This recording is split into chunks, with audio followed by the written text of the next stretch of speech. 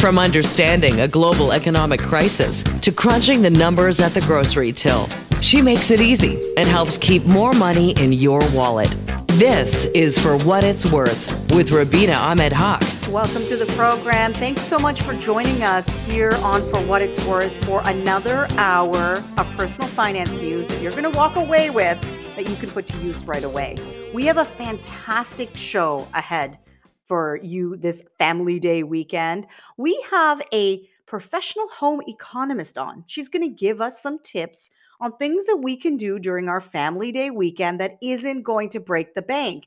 I am just as guilty as everyone else of making those short-term decisions that cost me a lot of money because I didn't think ahead that my kids would want to do this activity or go to this playground or go see this movie. But just by doing a little bit of planning, you can save a lot of money. You can take advantage of one-day sales.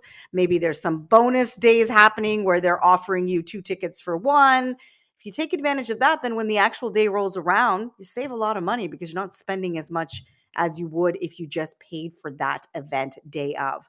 I also have my friend and the author of a new book called No Regret Decisions, Shannon Lee Simmons. She is a wizard when it comes to helping people with their money. She's the founder of New School of Finance and really has written this book so that we can make better decisions about our money so that we don't look back and regret what we decided to do. So she's going to have some tools of how we can make better decisions when it comes to our mortgages, our investments, our savings, anything to do with money. So that is a conversation that you cannot miss because after you listen to that, you'll just be a little bit more mindful next time you have to make any kind of decision about your money and that you're making it so that you don't regret it years or even months from now. You look back and think, that's not something I should have done. I should have done things differently.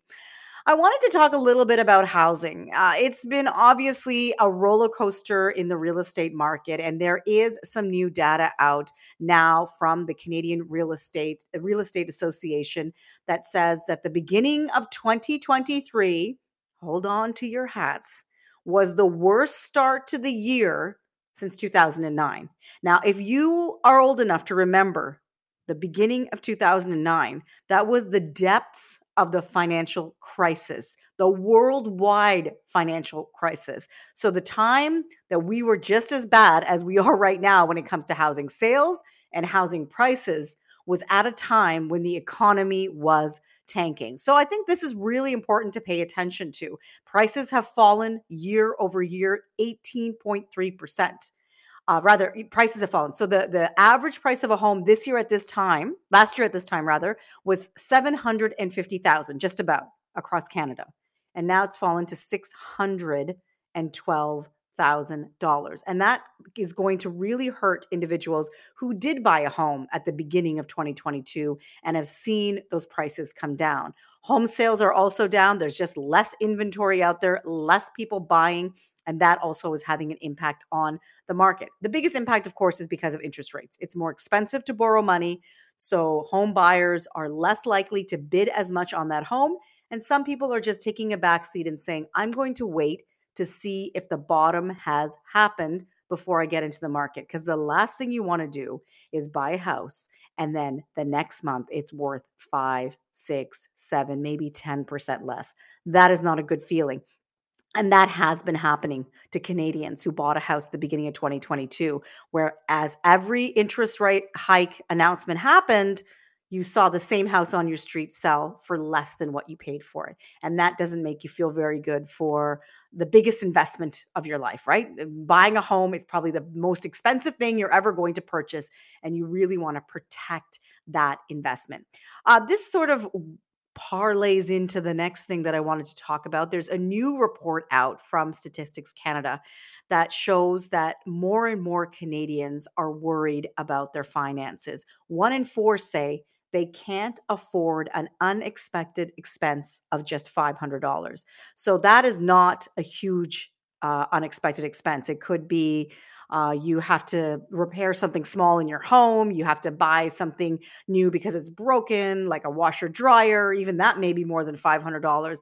It's not hard as a homeowner, I know, to have a $500 expense creep up. And so this new report called the Canadian Social Survey of Quality Life and Cost of Living really does hone in and highlight that more and more Canadians are worried about how they're going to pay their bills as interest rates continue to rise, cost of living continues to rise, and inflation remains persistently high. Almost 50% of Canadians that are aged 35 to 44 are the ones that are finding it most difficult to meet their financial needs. They are feeling the financial pressures the most out of any other age group. The second to them is 45 to 54. So this is really the crunch years for many Canadians. You have young kids, you're paying off your mortgage, you may still have student debt. Some of us are still helping our parents out because they're retired and they need financial help.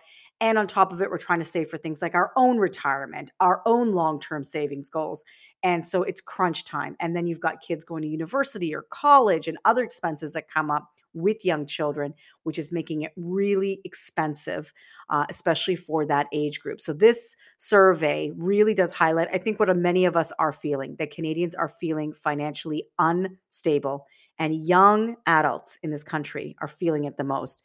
We have a fantastic show for you today here on For What It's Worth. Next, we're going to speak to somebody who is a home economist, and she's going to tell us about some easy, cheap ways that we can save money this Family Day weekend, still have fun with our kids, and not break the bank. I'm Rubina Ahmed Haq, and this is For What It's Worth.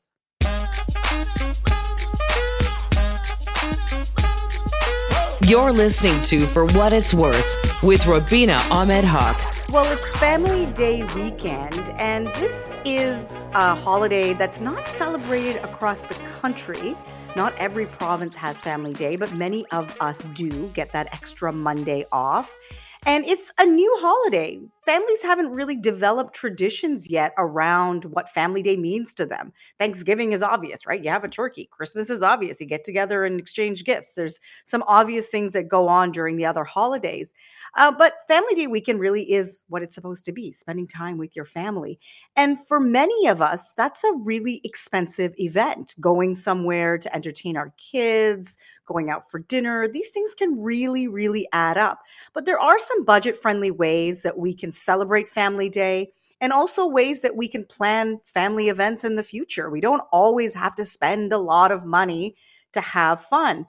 Usually for me, we go to things like movie night and maybe having a nice dinner in, but we've got some better ideas with our next guest of things that we can do with our family that doesn't break the bank, but still brings us all together. Sue Spicer is a professional home economist, and she's working with PC Financial. She's partnered with them, and they did a survey that talks about how only 20% of Canadians actually set money aside for family activities. And Sue joins me now. Hi, Sue. Welcome to the program. Thank you, Rubina. It's great to be here.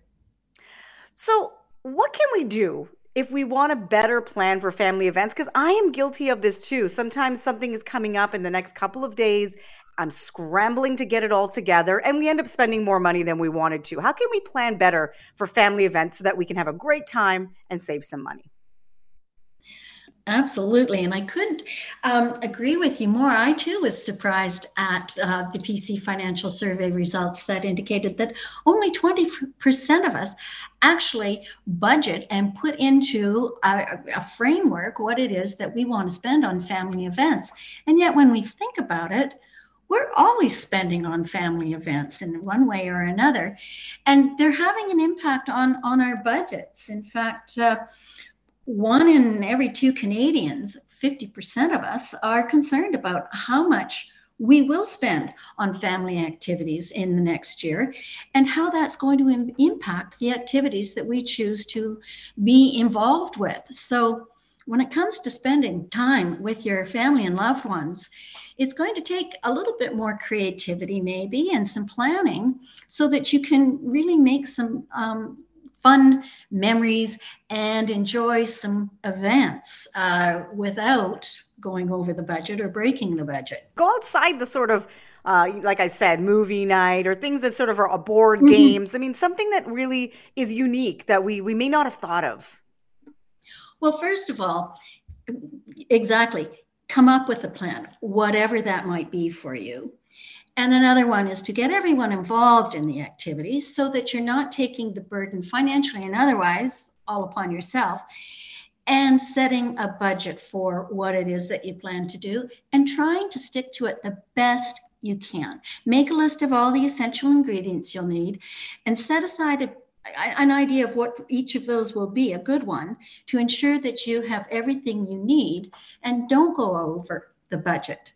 And also, I'm kind of inclined to tell people to think out of the box a bit this year and do what you'd love to do. So maybe you're not on the Mexican vacation. So take a night, get the family together and build a menu for a Mexican fiesta feast for the family and friends. Or maybe you didn't get to Jamaica or the ski lodge and do a big fondue dinner instead at home, inviting everybody and set the scene. Pull out a few decorations, go all out.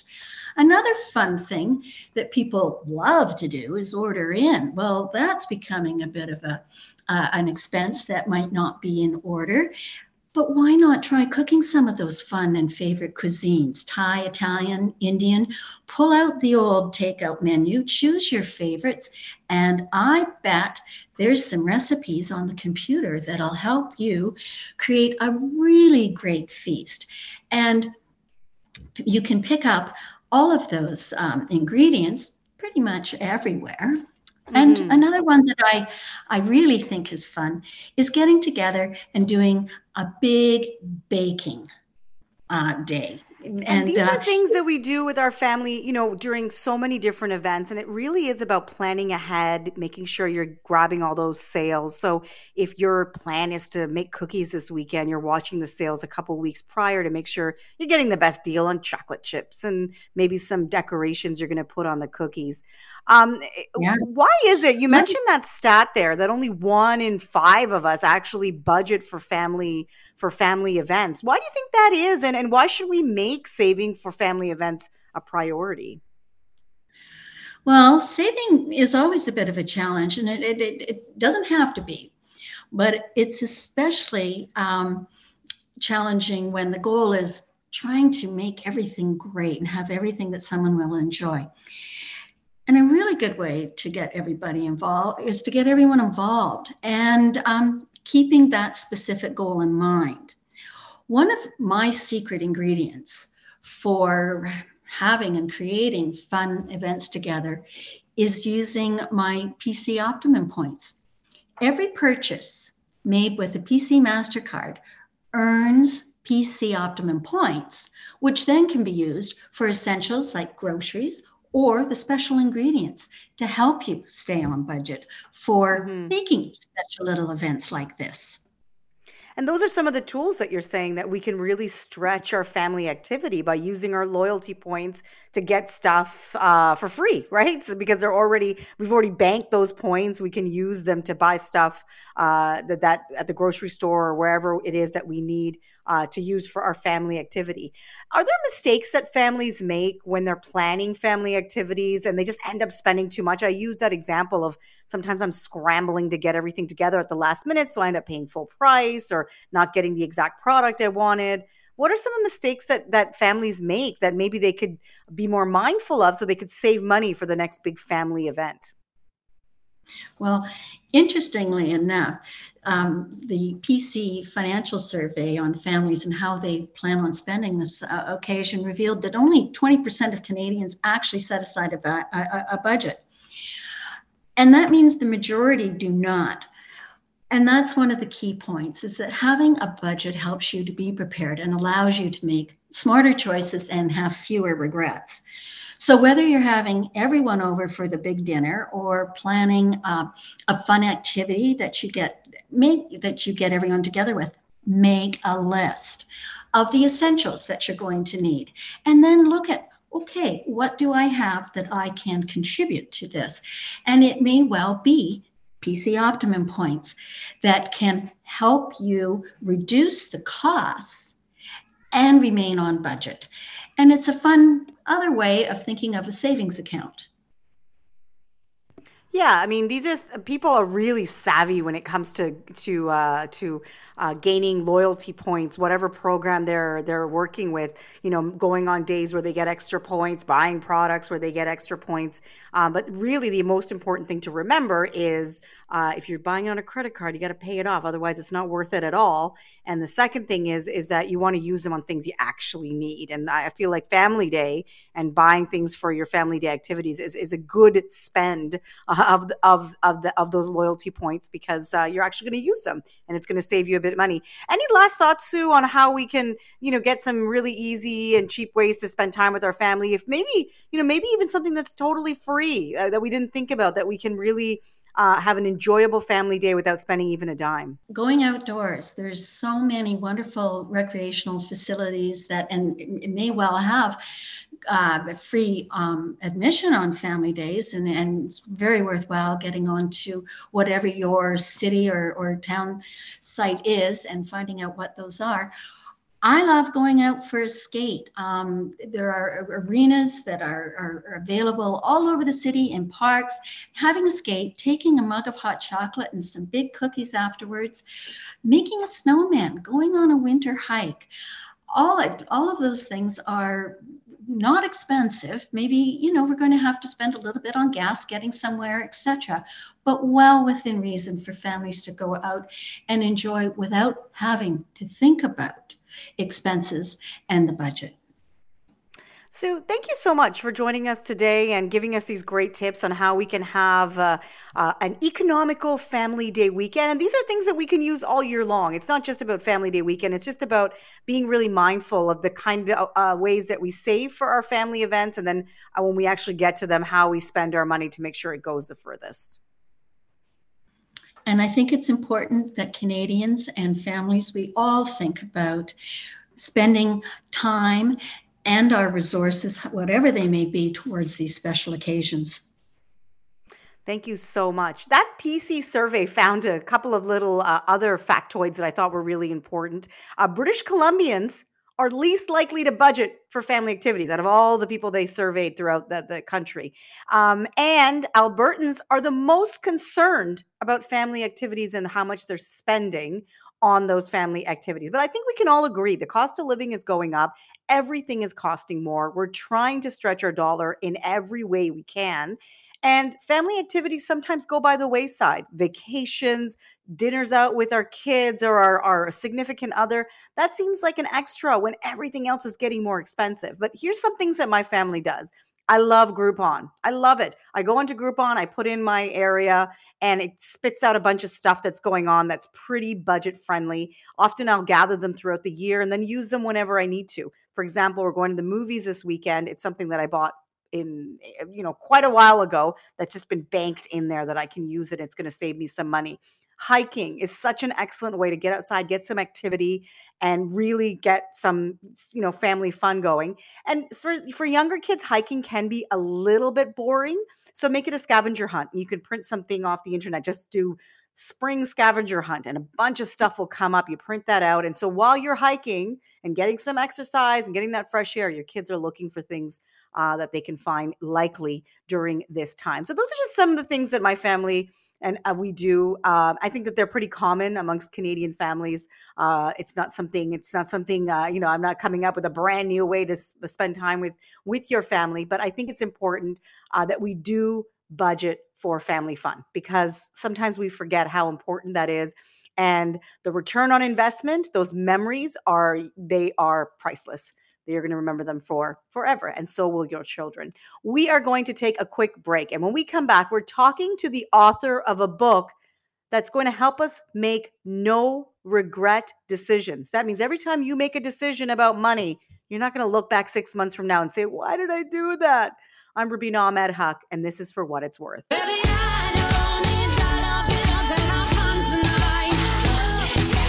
You're listening to For What It's Worth with Rubina Ahmed Haq.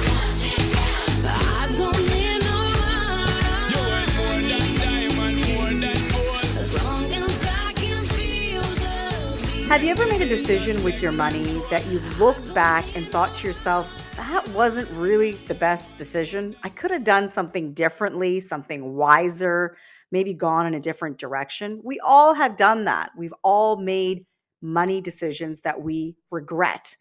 My guest, Shannon Lee Simmons, is a certified financial planner, chartered investment manager, media personality, personal finance expert, and the founder of the New School of Finance. And she has a new book out called No Regret Decisions. That's going to help us make better decisions when it comes to our money so we don't have that feeling of regret when we look back. And she joins me now. Shannon, welcome to the program. Hi, thanks for having me. My first question for you, what compelled you to write a book during the pandemic when everybody felt like everything was out of control, no one could focus on anything? You found time to actually sit down and write a book. A contract compelled me, Rubina. I came up with the concept for this book well before the pandemic, which is just so funny now thinking about how appropriate it is, no regret decisions, making difficult choices in difficult times.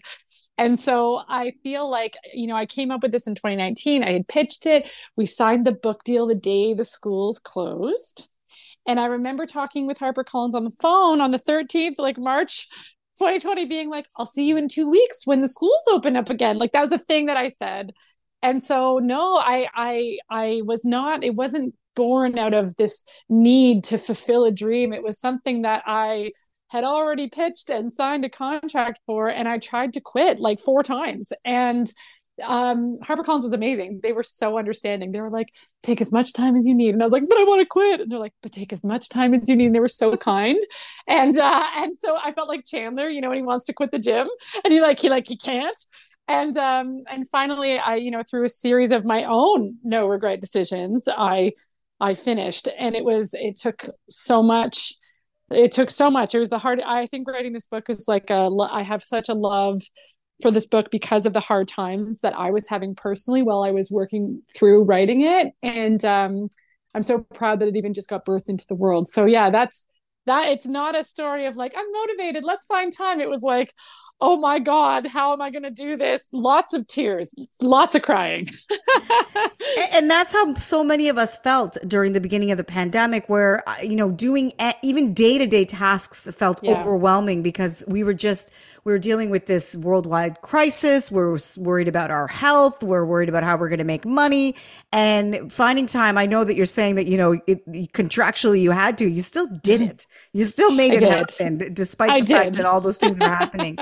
So you work with clients all the time. You're the founder of the New School of Finance. You work with people all the time, helping them make better money decisions. How often do you find that we have money regrets? Is it the little stuff or the big stuff that we tend to really have the regrets over? That's such a great question. And this book is totally geared towards the big stuff, because I find the little stuff, it's pangs of like, oh, I shouldn't have done that or something. But typically where you really get into deep financial regret, the kind that keeps you up at 3 a.m, that's the regret I'm talking about here. Not like, I shouldn't have done that. Not that.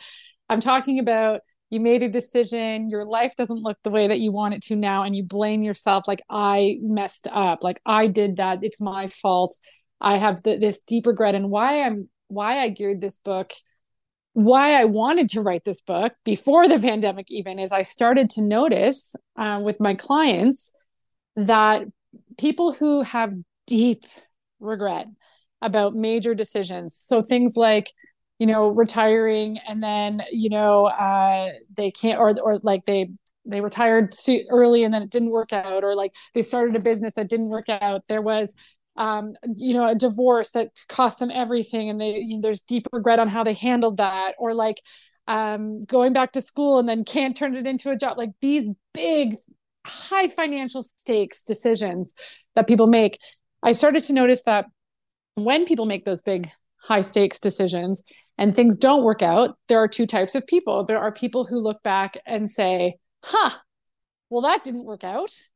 And I don't regret the decision. It wasn't a bad decision. It was just a bad outcome, which is completely different than people who look back at that decision and say, that's my fault.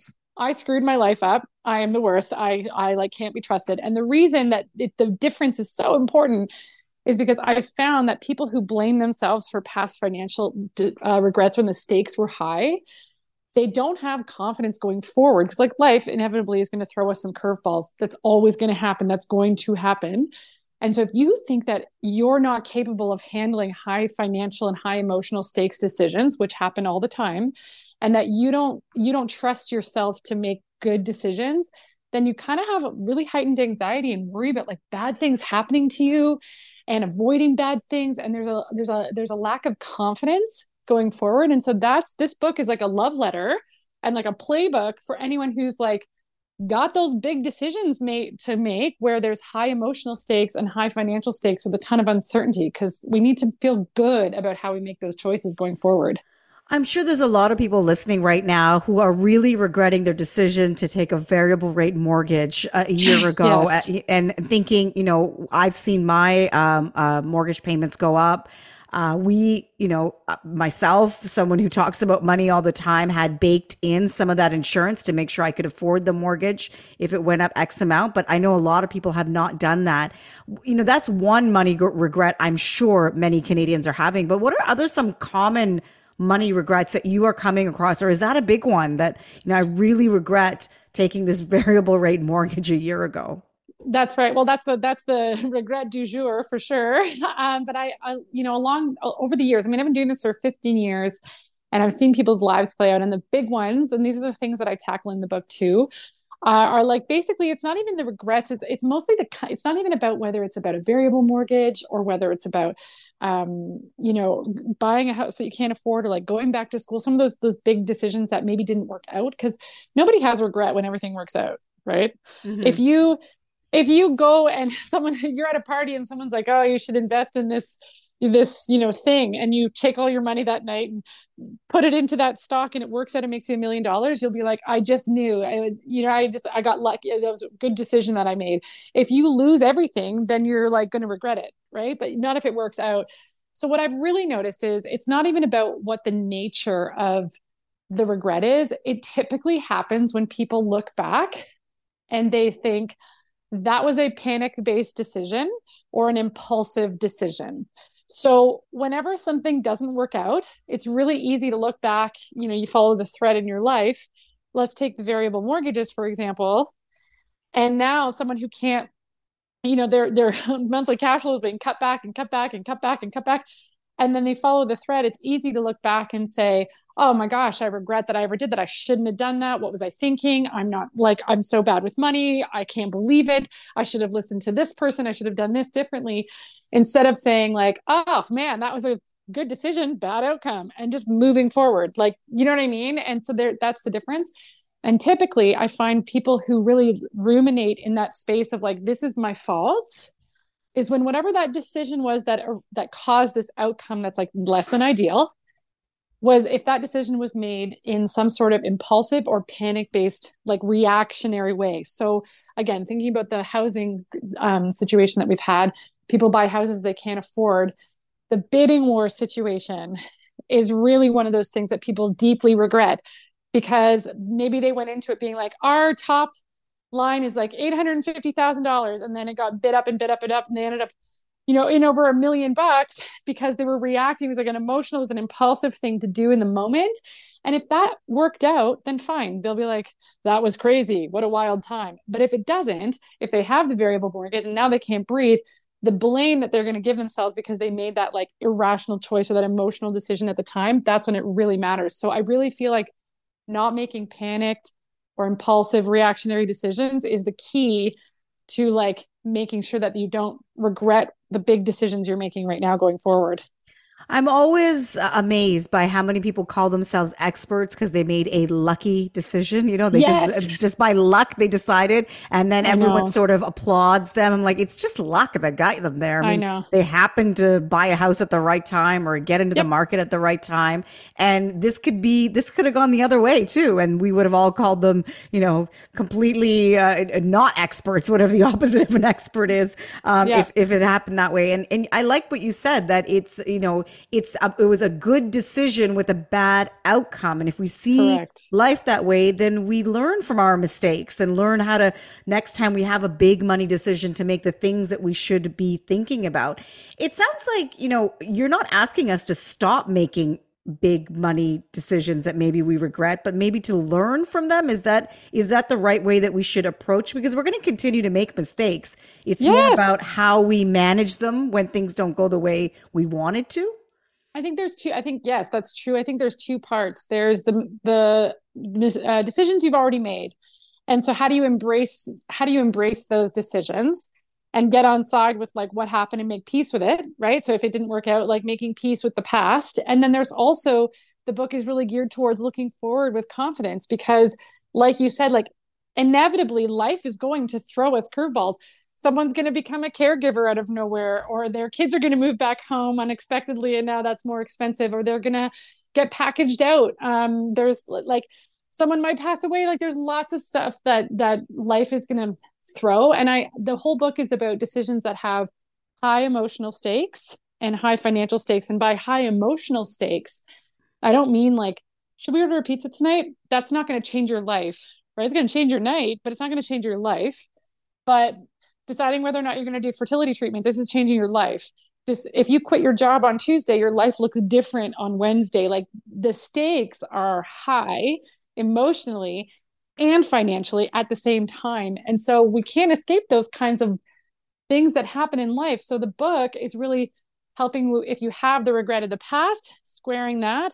And then if you prepare yourself for the future going forward, if you're feeling overwhelmed by choices, if you are worried about, those kinds of high stakes situations in your life, when that happens to you, so that you make sure that you make those really good, solid choices that no matter how it plays out, you will look back and say, I don't like the outcome, but I made the best decision I possibly could, and I wouldn't have done it any other way, even if you don't like the outcome.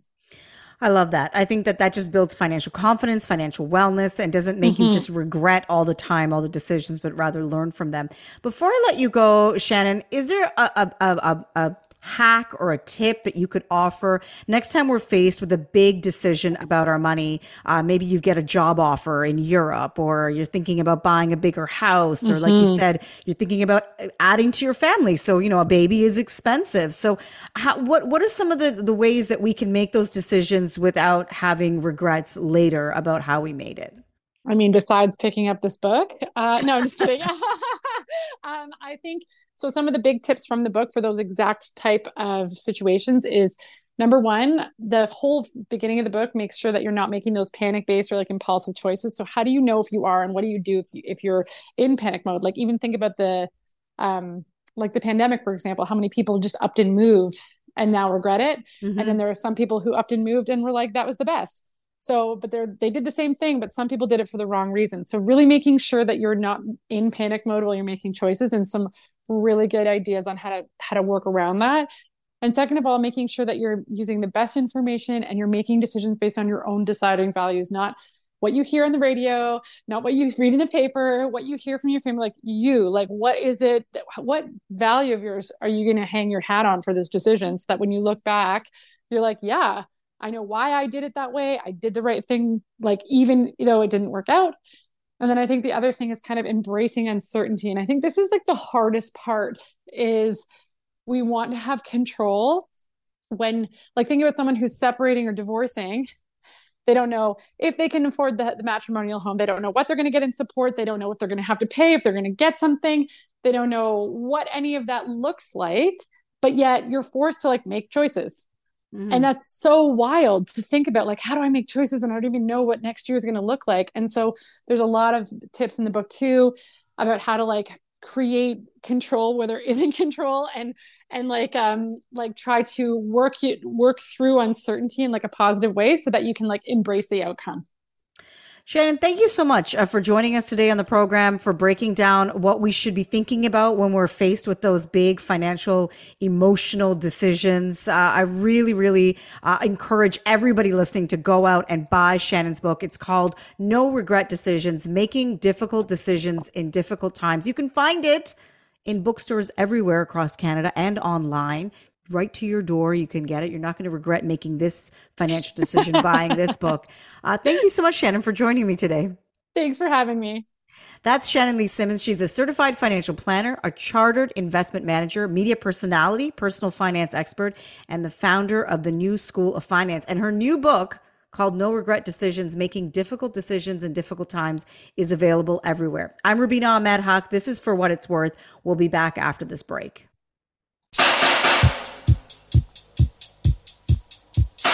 From understanding a global economic crisis to crunching the numbers at the grocery till, you're listening to For What It's Worth with Rubina Ahmed Haq. The best things in life are free. Well, that brings us to the end of our show, and it has been a fantastic show. Thank you so much for everyone who tuned in to For What It's Worth. I wanted to give you some key takeaways from some of the conversations that we've had over the last hour. Sue Spicer, the home economist, really did drill home that we don't always have to spend money to have fun. For many of us across Canada, we're celebrating Family Day weekend. And that doesn't mean you have to break the bank. It just means you have to find creative ways to get outside and spend time together with your family. These are not things that we haven't heard before, but it's good to remind ourselves that it's not the money that we spend, it's the time that we spend together. And also for next time, budget for that family fun. So look out for those deals on movies and activities and other things that you want to do with your family. And when they have a great deal, buy it and bank it. And so, for example, I mentioned how we had bought some movie tickets over the holidays because they were having this great deal, buy one, get one. And so we're going to use them now. So I bought them 2 months ago. We'll use them now. And it was like a deal that was running during the Christmas holidays. So I decided, why not? I'll buy one of those, bank it, put it into my wallet on my phone, and now I can go and scan that and use it. And the other thing is, when you pay for something in the past, it doesn't pinch as much when you use it today because you've already sort of paid that bill off. We also talked to Shannon Lee Simmons. She is the author of a new book called No Regret Decisions, and really talked to her about how we can be better when it comes to the decisions we make about our money and how we can make them without regretting them in the future. Her number one tip is to take emotion out of your money decisions. So if you're feeling overwhelmed, if you're feeling like that this is a decision that's really going to, you don't know how to make it, sit on it for a while. Let it marinate. You don't have to decide how much you're going to borrow for your home at this moment. You don't have to decide what kind of interest rate you're going to take, variable or fixed. All of these things, if you take some time and just let it marinate, as I often say, you're going to come up with the best solution that's going to serve you better forever. And the other thing is, she said, really focus on the big money decisions. So the mortgage, the car, the furniture you buy for your home, but don't sweat the small stuff. So what if you bought too many lattes last week? So what if, you had one drink more than you wanted to last night and the bill was more than you expected it to be? Don't worry about any of that. Those are small money decisions that don't really matter unless you're doing it all the time. It's really the big stuff she wants us to focus on, the big stuff that can actually really hurt your budget. I wanted to leave you with a really clever way that I have found that is going viral on TikTok that people are doing to save money. It's called the envelope challenge. What you do is you get 100 envelopes. You write 1 to 100 on each of them. You put them into a big bowl. Every day you take out an envelope, and whatever number you draw, you have to save that much money. So if you draw 10, you save $10. If you draw 45, you save $45.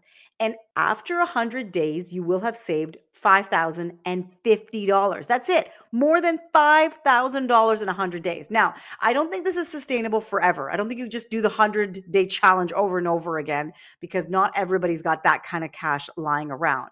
But what it does is that it really flexes that savings muscle. It really gets you into the habit of saving money consistently. And it also shows you that if you do it consistently, that it can actually amount to quite a big sum. So I love this challenge. I think it's a bit gimmicky, but if it gets people into the mode of savings, gets them into the mood to save more, and then maybe making some better decisions about having some money come straight off their paycheck every couple of weeks, saving more money in their RSP or their TFSA, really gets them thinking about other ways that they can save money on a consistent basis. I think it's great. So do this 100-day challenge. If you feel that you don't know how to save, you will prove to yourself that you can, and you'll have $5,050 to show for it. It's called the 100 Envelope Challenge. You can Google it and find it for yourself. But essentially, the way that I described it is the way that it is.